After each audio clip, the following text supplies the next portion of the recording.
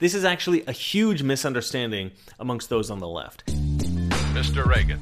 There is this pervasive misunderstanding about right-wing thinking or conservative thinking. The misunderstanding is that we are opposed to change. They consider themselves the proponents of political change, right? Now, this is absurd. Everybody, whatever their political leanings, wants to see change in the world, right?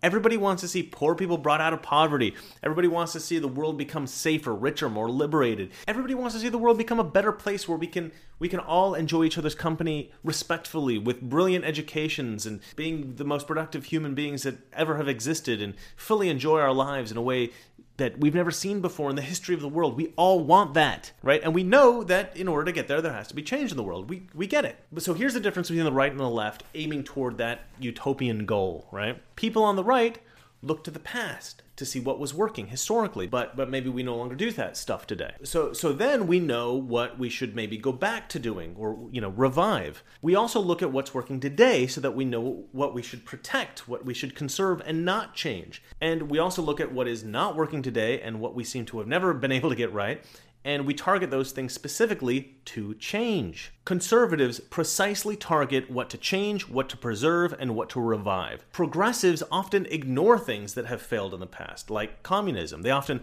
push to change things that are currently working exceptionally well, like capitalism. Often leftists just want arbitrary change, just for the sake of change. And that sounds crazy. It's so irrational, it's hard to believe that leftists would actually want that. But let me explain the allure of this. Change is a very attractive idea, even when that change might produce a negative result. Because change feels like progress. Change feels like we're doing something. It feels like we're moving toward a goal. So change, the idea of change, is very seductive for somebody who doesn't understand politics particularly well. For those who don't really have a nuanced understanding of an issue, just the general idea of change sounds right. It's not that conservatives don't want to change anything, it's that we only want to change things for the better. Leftists often neglect to carefully examine whether or not the things they want to change might actually make the world a worse place. This is what has facilitated the rise of the socialists in America, right? They just shout, change, change, change, and they decry conservatives for not going along with their crazy plans to arbitrarily change everything.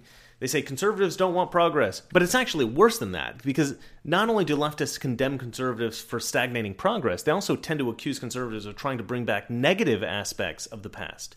This ties in with the idea that conservatives are racist and misogynist and homophobic. In leftist speak, the word traditionalist means somebody who wants to bring back hateful, bigoted ideas.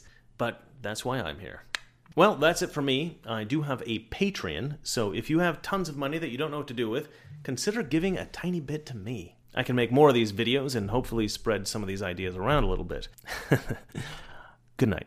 You know, someone very profoundly once said, many years ago, that if fascism ever comes to America, it'll come in the name of liberalism. Is it morally right? And on that basis, and that basis alone, we make a decision on every issue. Government is not the solution to our problem. Government is the problem.